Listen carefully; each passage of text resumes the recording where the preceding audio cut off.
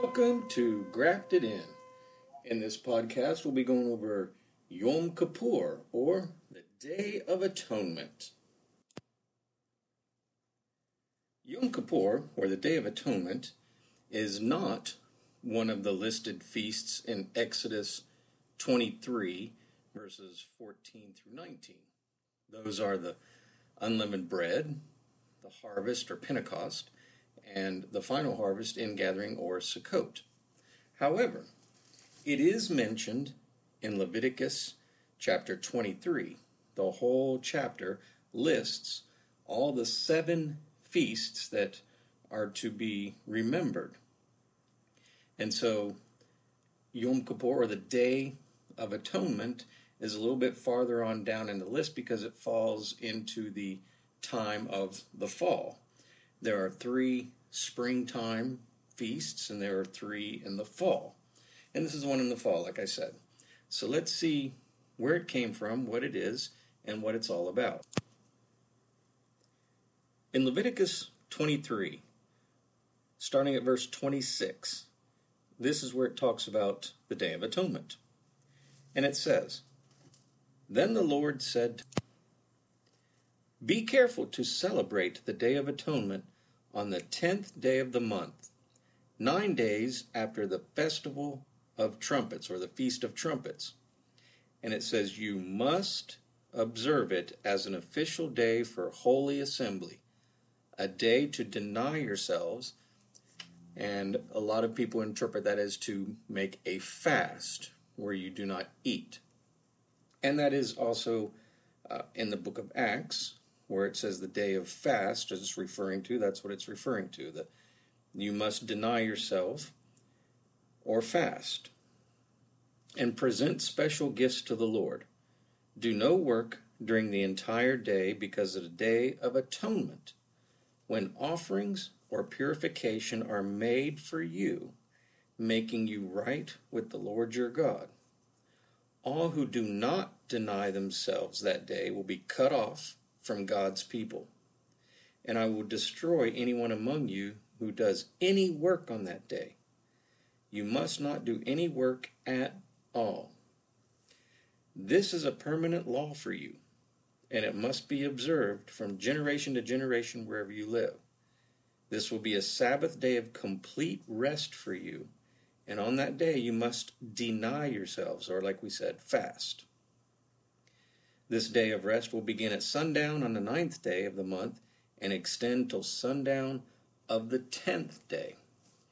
So let's pause here and take a look at a couple of things in these verses that are very, very, very important. First of all, notice the word must and permanent. And let's go back up to verse 26. It says, "You must observe it as an official day for holy assembly." Pretty plain, pretty clear. We don't have a choice. It says, you must observe this feast. And it says, anyone that does not fast or deny themselves, they'll be cut off from God's people. And he says, I'll destroy anyone who does any work on that day. So, not only does it say you must observe this day and fast, but also he says if you do any work at all, you'll be cut off from my people. He says, I will destroy anyone among you that works on that day. You must, there's that word again, not do any work at all. And the next word, permanent or everlasting, says this is a permanent or everlasting law for you, for all generations, from generation to generation, wherever you live. And it says it is a Sabbath day.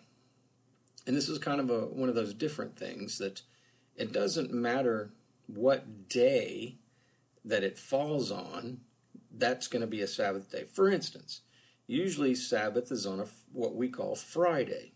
But if this Day of Atonement falls, let's say, on a Tuesday, then that Tuesday is a Sabbath day. So it doesn't matter where it falls. Whatever it is, it's going to be a Sabbath day.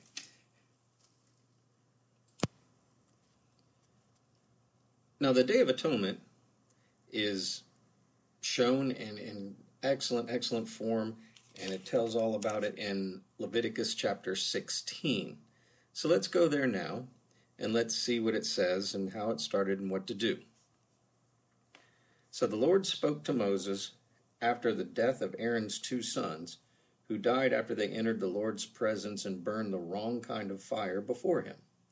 The Lord said to Moses, "Warn your brother Aaron not to enter the most holy place behind the inner curtain whenever he chooses. If he does, he will die.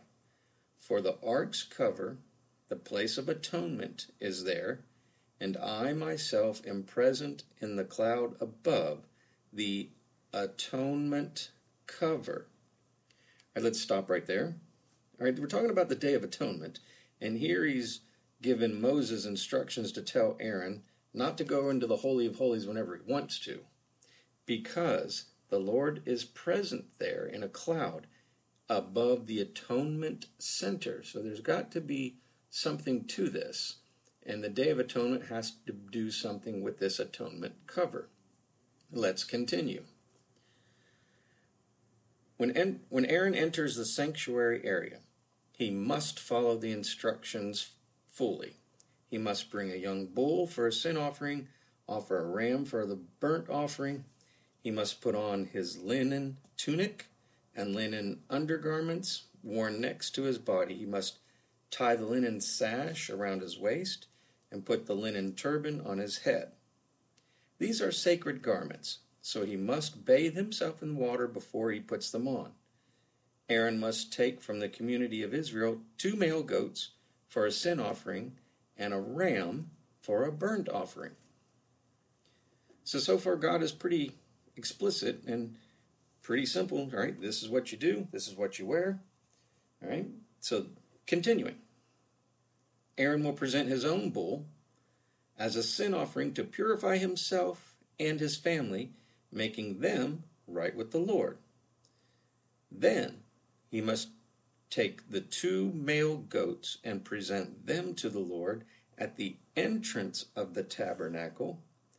He is to cast sacred lots to determine which goat will be reserved as an offering to the Lord and which will carry the sins of the people to the wilderness of Azazel. Aaron will then present as a sin offering the goat that chosen by lot for the Lord. The other goat, the scapegoat, chosen by lot to be sent away, will be kept alive, standing before the Lord. When it is sent away to Azazel in the wilderness, the people will be purified and made right with the Lord. So this is kind of important here of what's going on and what the Day of Atonement is about. He's given instructions to have 2 goats and cast lots. One will be the sacrifice, and the other will be set free into the wilderness, called the scapegoat. And when that scapegoat is sent away, then that's when the people, it says, will be purified and made right with the Lord.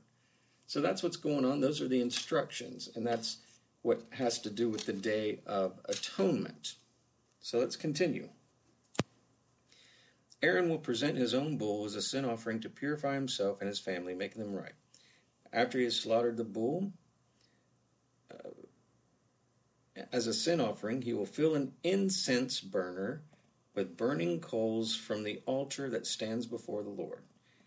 Then he will take 2 handfuls of fragrant powdered incense and carry the burner and the incense behind the inner curtain.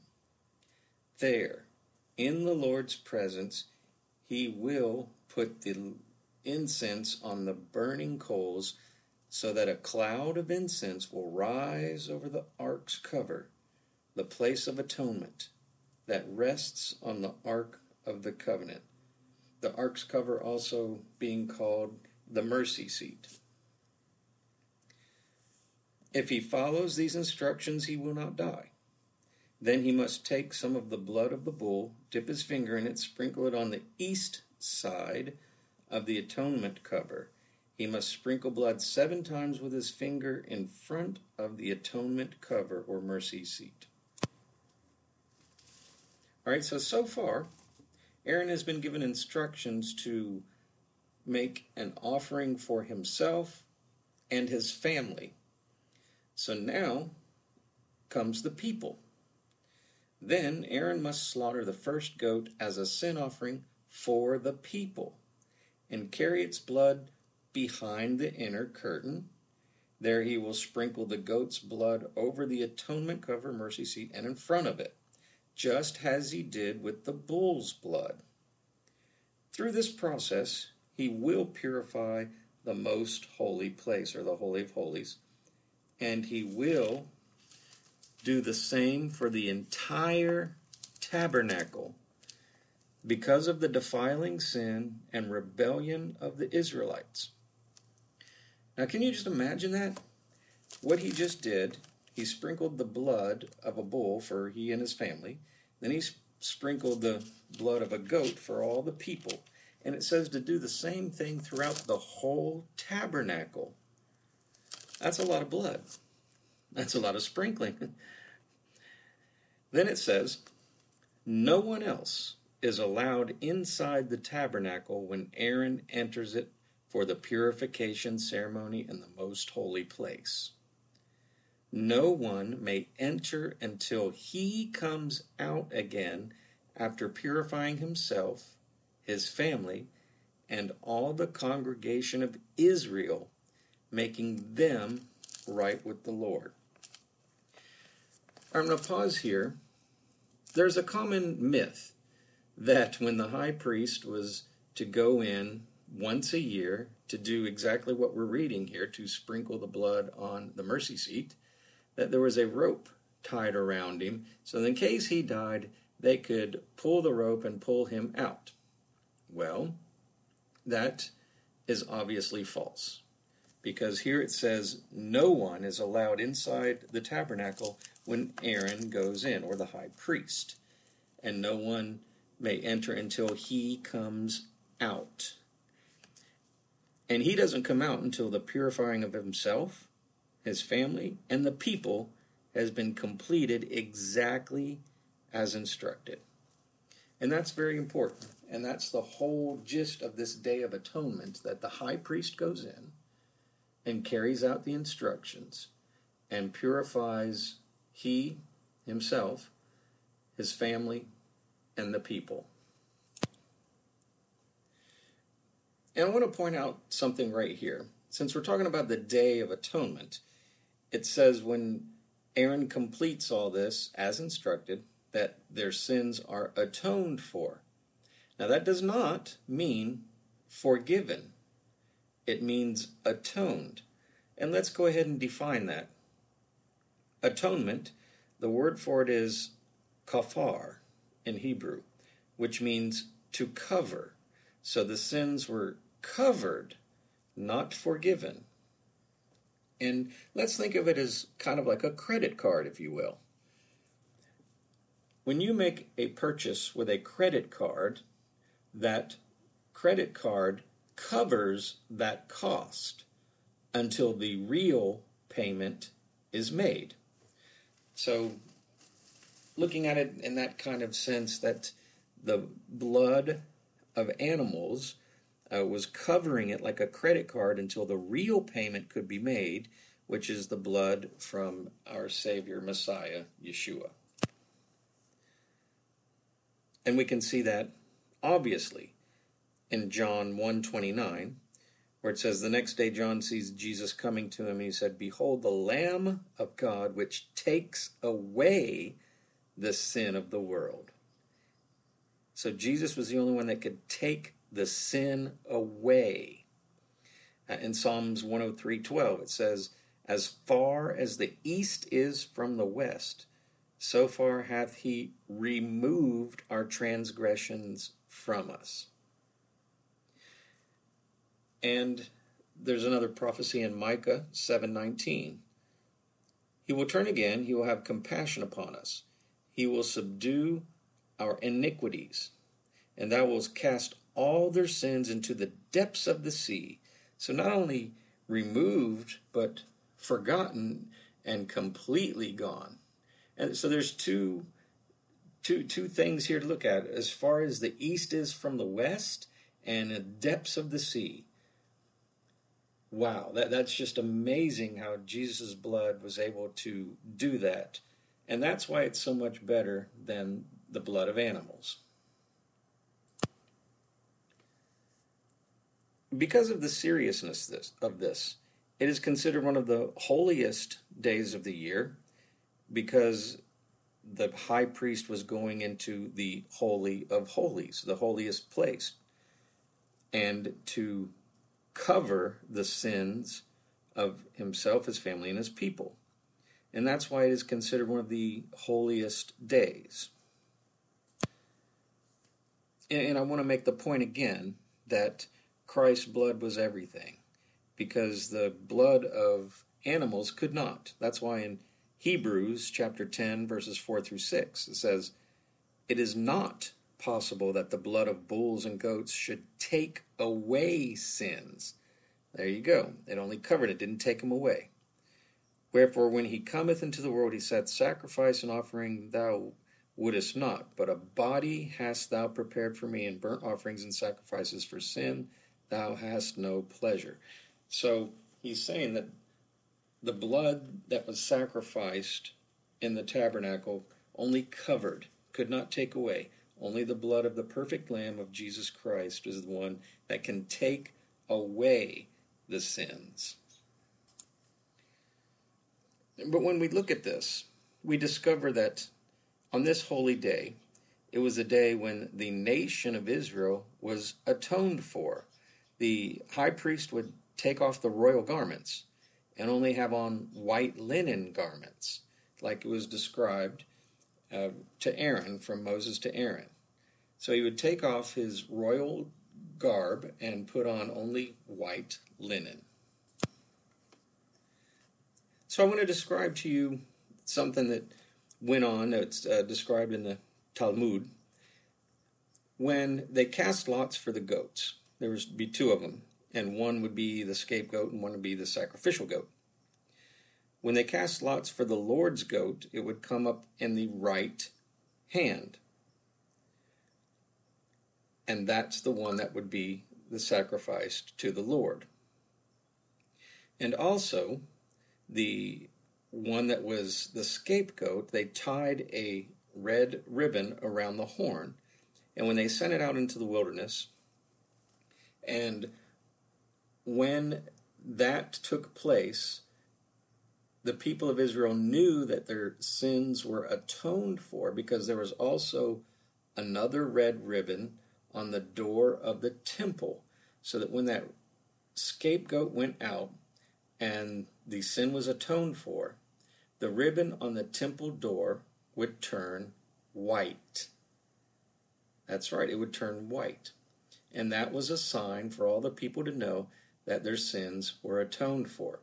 And that's where you get the scripture, "Though your sins be as scarlet, they shall be as white as snow."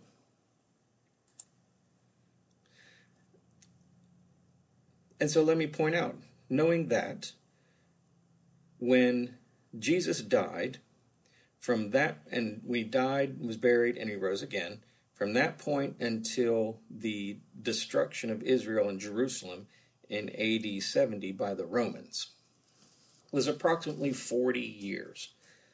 So during those 40 years, right before the temple's destruction, there were some events that took place that was kind of pointing to Jesus all along and pointing to the Day of Atonement. First of all, when they cast lots for the Lord's scapegoat, it would always come up in the left hand, not the right hand. And why would that be? Because Yeshua, Jesus, the perfect Lamb of God, had already been sacrificed. So naturally, the lots would always come up in the left hand.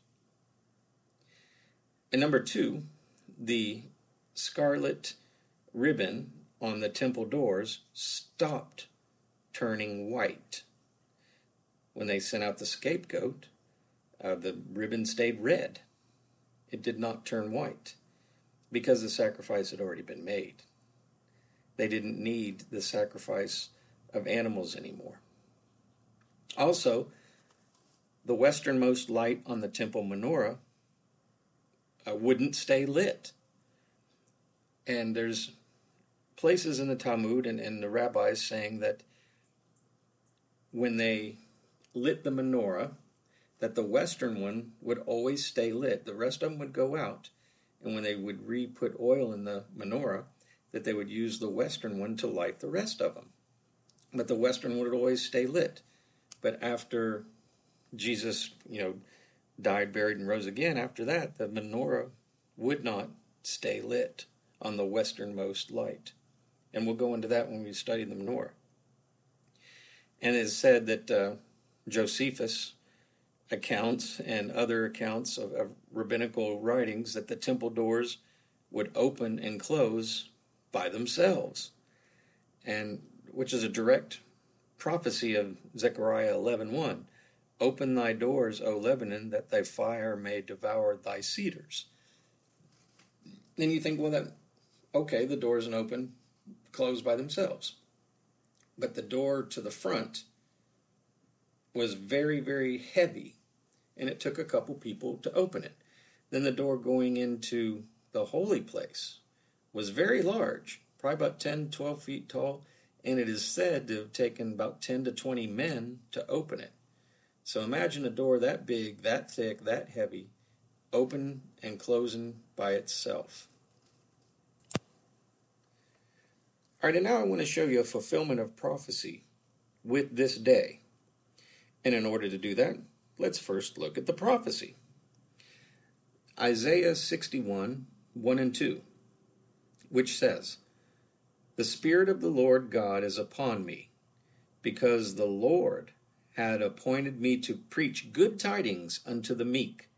He hath sent me to bind up the brokenhearted, to proclaim liberty to the captives, and the opening of prison to them that are bound, to proclaim the acceptable year of the Lord, and the day of vengeance of our God, to comfort all that mourn." So let's remember that prophecy, and let's go on and show you how this prophecy was fulfilled by Jesus, Yeshua himself. And let me give you a little background to show what was going on first. Jesus had just been baptized, and then he went into the wilderness for 40 days, where he was tempted and he fasted. And when he came out of the wilderness from 40 days, he went into the synagogue to teach. And guess what it is that he taught? Well, this is explained very well in Luke chapter 4, starting at verse 14. "And Jesus returned in power of the Holy Spirit into Galilee, and there went out a fame of him throughout all the region and round about. And he taught in their synagogues, being glorified of all. And he came to Nazareth, where he had been brought up. And as was custom, he went into the synagogue on the Sabbath day, and he stood up to read.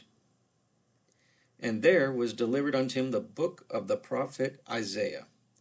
And when he had opened the book, he found the place where it is written." Oh, here it comes. Here it comes.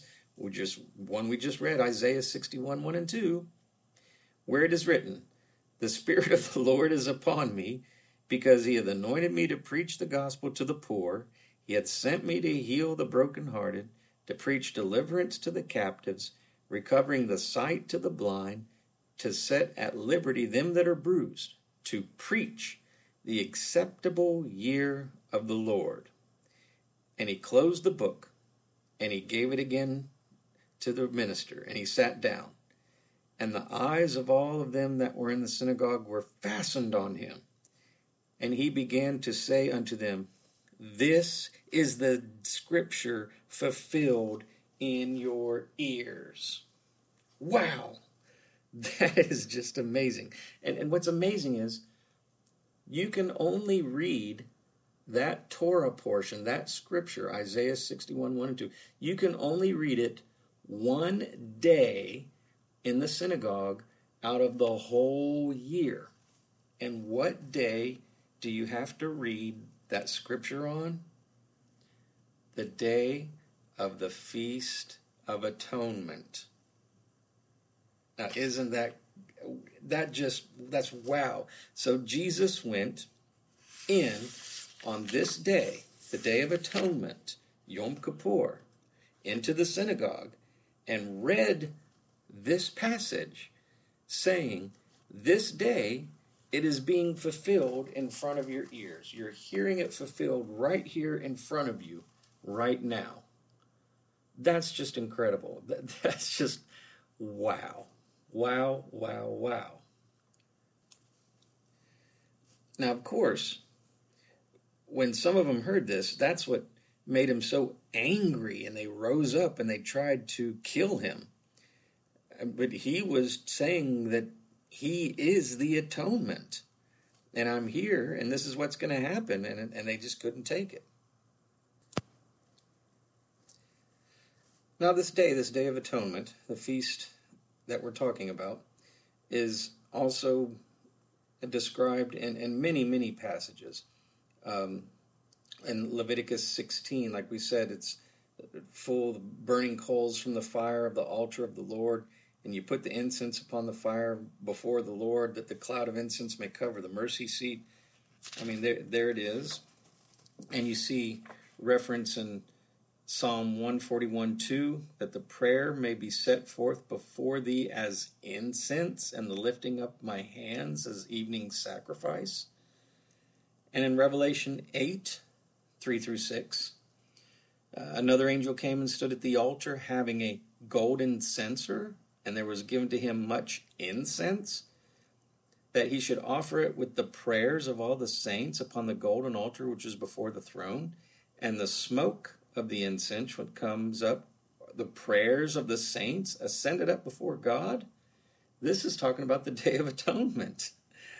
And the angel took the censer and filled it with fire from the altar, just as Aaron was told to, and cast it to the earth, and there were voices and thunderings and lightnings and earthquake. And 7 angels, which had 7 trumpets, prepared themselves to sound. Now, 7 angels, 7 trumpets. How many times was Aaron told to dip his finger and sprinkle it on the mercy seat? 7. And how many times from the goats? 7. And there in Revelation is saying the same thing. Now, this is also talking about a couple of other things. But when we look in Revelation 15, verse 8, and it says, the temple was filled with smoke from the glory of God and from his power, and no man was able to enter into the temple till the 7 plagues of the 7 angels were fulfilled. You remember when it said when Aaron went in, nobody was able to go in but him? And it says the temple was filled with smoke? Very interesting. And in Revelation 19, 2, verses 2, 13-15, and it says, he avenged with blood, and he dipped his vesture in blood, and his name is called the Word of God. And it goes on and says, those that followed him on white horses were clothed in fine linen, white and clean. Now, you could only be dressed this way one time out of the whole year, the Day of Atonement. Remember it said Aaron, then the high priest, had to put away their royal garbs, their royal garments, and wear white linen only on this day. And here it is in Revelation 19. And it goes on and says that out of his mouth came a sharp sword, and with it he smite the nations, and ruled them with a rod of iron. It treadeth the winepress, fierceness of the wrath of Almighty God. Here it says, treadeth the winepress. Now, that is obviously in the fall time. So, when is the Feast of Atonement? It's in the fall. So I want to also show you one of the most exciting things about this feast. One of I am so excited about this, and you should be. It is so prophetic for Israel. Prophetically on this day, the Day of Atonement, Israel as a nation will realize that Yeshua is their Messiah. Oh, that is so wonderful. Oh my gosh. On this day, Israel will recognize their Messiah. Oh my gosh. 2 Corinthians 3:13 through 16, the end says, the veil is upon their heart. Nevertheless, when it shall turn to the Lord, the veil shall be taken away. The veil shall be taken away. When they see and recognize, when they repent, the veil will be taken away, and they will see their Yeshua, their Messiah. That is just exciting. That's why it says in Isaiah 25:7-8, he will destroy in this mountain the face of the covering cast over all people, and the veil that is spread over all nations. So they have a veil they cannot see. And so I've realized that through the years, I'll go ahead and confess this now, and this is very common, especially in Western culture. Most of the church today has a veil over their face concerning the eternal plan God has for the Jews. The veil consists of two main parts, if you will.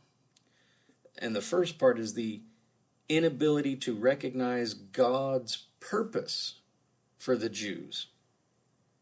And number two, the inability to understand the church's role for removing that veil. And when I finally came to terms with this, it sent cold chills down my spine. I was like, man, I have been so negligent and so ignorant of these things for so long that now I have to teach them and tell people, look, we don't recognize God's purpose for the Jews, and we don't understand our role to help remove the veil. Because God will remove the veil from both groups, but is waiting for something significant to happen. Yom Kippur, the Day of Atonement, was the only day the high priest could speak to God face to face. So on the Day of Atonement, we will see him as he is. We will see him face to face. And this could only happen for the high priest once a year. So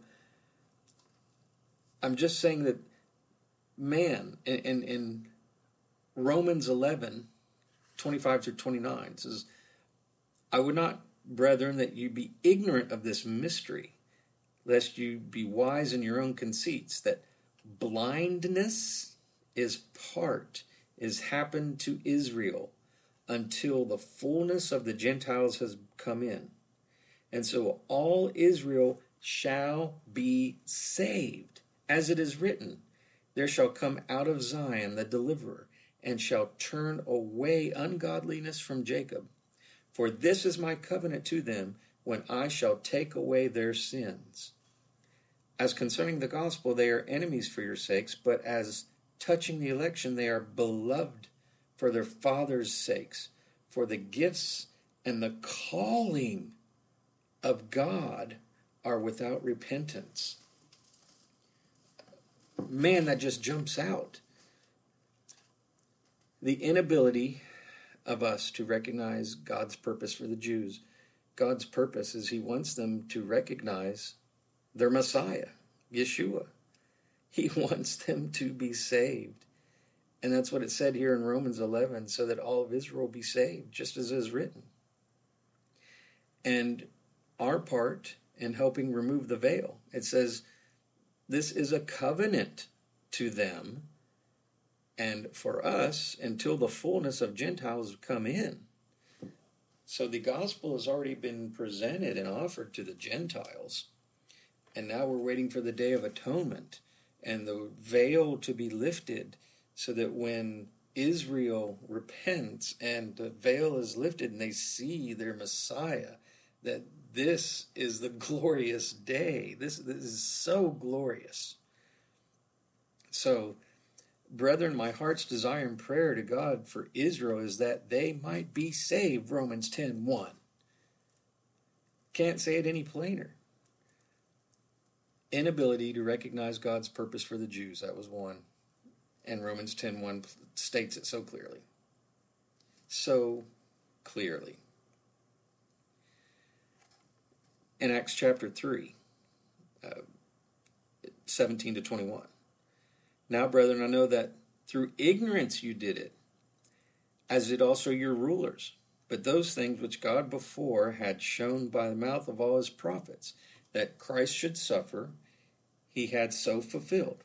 Repent, therefore, and be converted, that your sins may be blotted out, when the times of refreshing shall come from the presence of the Lord, and he shall send Jesus Christ, which before was preached unto you, whom the heaven must receive until the times of restitution of all things, which God hath spoken by the mouth of his holy prophets since the world began. There it is. He shall send Jesus. It says they have to repent and must receive Jesus, their Messiah. Man, the Day of Atonement is looking better and better. And now we can also see this veil analogy when we study in Genesis in the story of Judah and Jacob. And you know what happens in those stories. And I'm talking specifically about Joseph and how Joseph, his brothers plotted against him. They wanted to kill him, but they didn't. They put him in a pit and sold him. He went to Egypt, and he became very, very powerful in Egypt and very, very important. Now, it says that when his brothers came to Egypt, they did not recognize their own brother. And that's what it says, Genesis 42:21, concerning our brother, in that we saw the anguish of his soul when he besought us, and we would not hear. Their veil was on their face. They could not see. And Judah spake to Jacob, and saying, the man did solemnly protest unto you, saying, ye shall not see my face, except your brother be with you, and I will be surety for him. And my hand that shall require him, I bring him unto thee. Let me bear the blame forever. So, you see him that he's saying, hey, let my little brother go, and I'll be surety for him. But look what happens later on down into the story, all right, with Joseph. And we're looking at Genesis 45, 1 through 6. Then Joseph could not refrain himself before all of them that stood by him, his brothers. And he cried, cause every man to go out from me. And there stood no man with him, while Joseph made himself known to his brethren. He finally made himself known. He lifted the veil to where they could see who he was. They could finally see who he was. And he says at the end, he says, now therefore be not grieved nor angry with yourselves, whom ye sold to Egypt. Now therefore that ye sold me hither, for God did not send me before you. God did send me before you to preserve your life. So the brothers said they were very, very sorry for what they did. And when they did, he revealed himself. The veil was lifted, and he said, God sent me to preserve your life. That is the Day of Atonement. That's for the Jews. That is it. That's it in a nutshell. He's saying that he's just waiting for them to repent and say they're sorry for what they did. Then he'll reveal himself to them. The veil will be lifted. And he said, yes, I came to preserve your life. Wow. For Christians, this Day of Atonement, Yom Kippur, is a day to rejoice. We've been redeemed by the blood of the Lamb. But it's also a time for us to intercede for the nation of Israel, that God would open their blind eyes to who their Messiah is. So I said that two things that the church today has missed it, just completely missed it. The church has a veil over their face concerning, number one, the inability to recognize God's purpose for the Jews, and number two, to understand the church's role for removing the veil. And I just clearly pointed out, just like in the story of Joseph, that for us it's a time of rejoicing because of what he has done for us. Our Redeemer, our atonement, our sins have been forgiven, removed, blotted out, gone. And we need to share that with the nation of Israel so that the veil can be lifted, so that they repent and they can see their Messiah just the way we do. So I hope that explains it, and I hope that puts a new meaning and shows different light on the Day of Atonement and Yom Kippur. Shalom.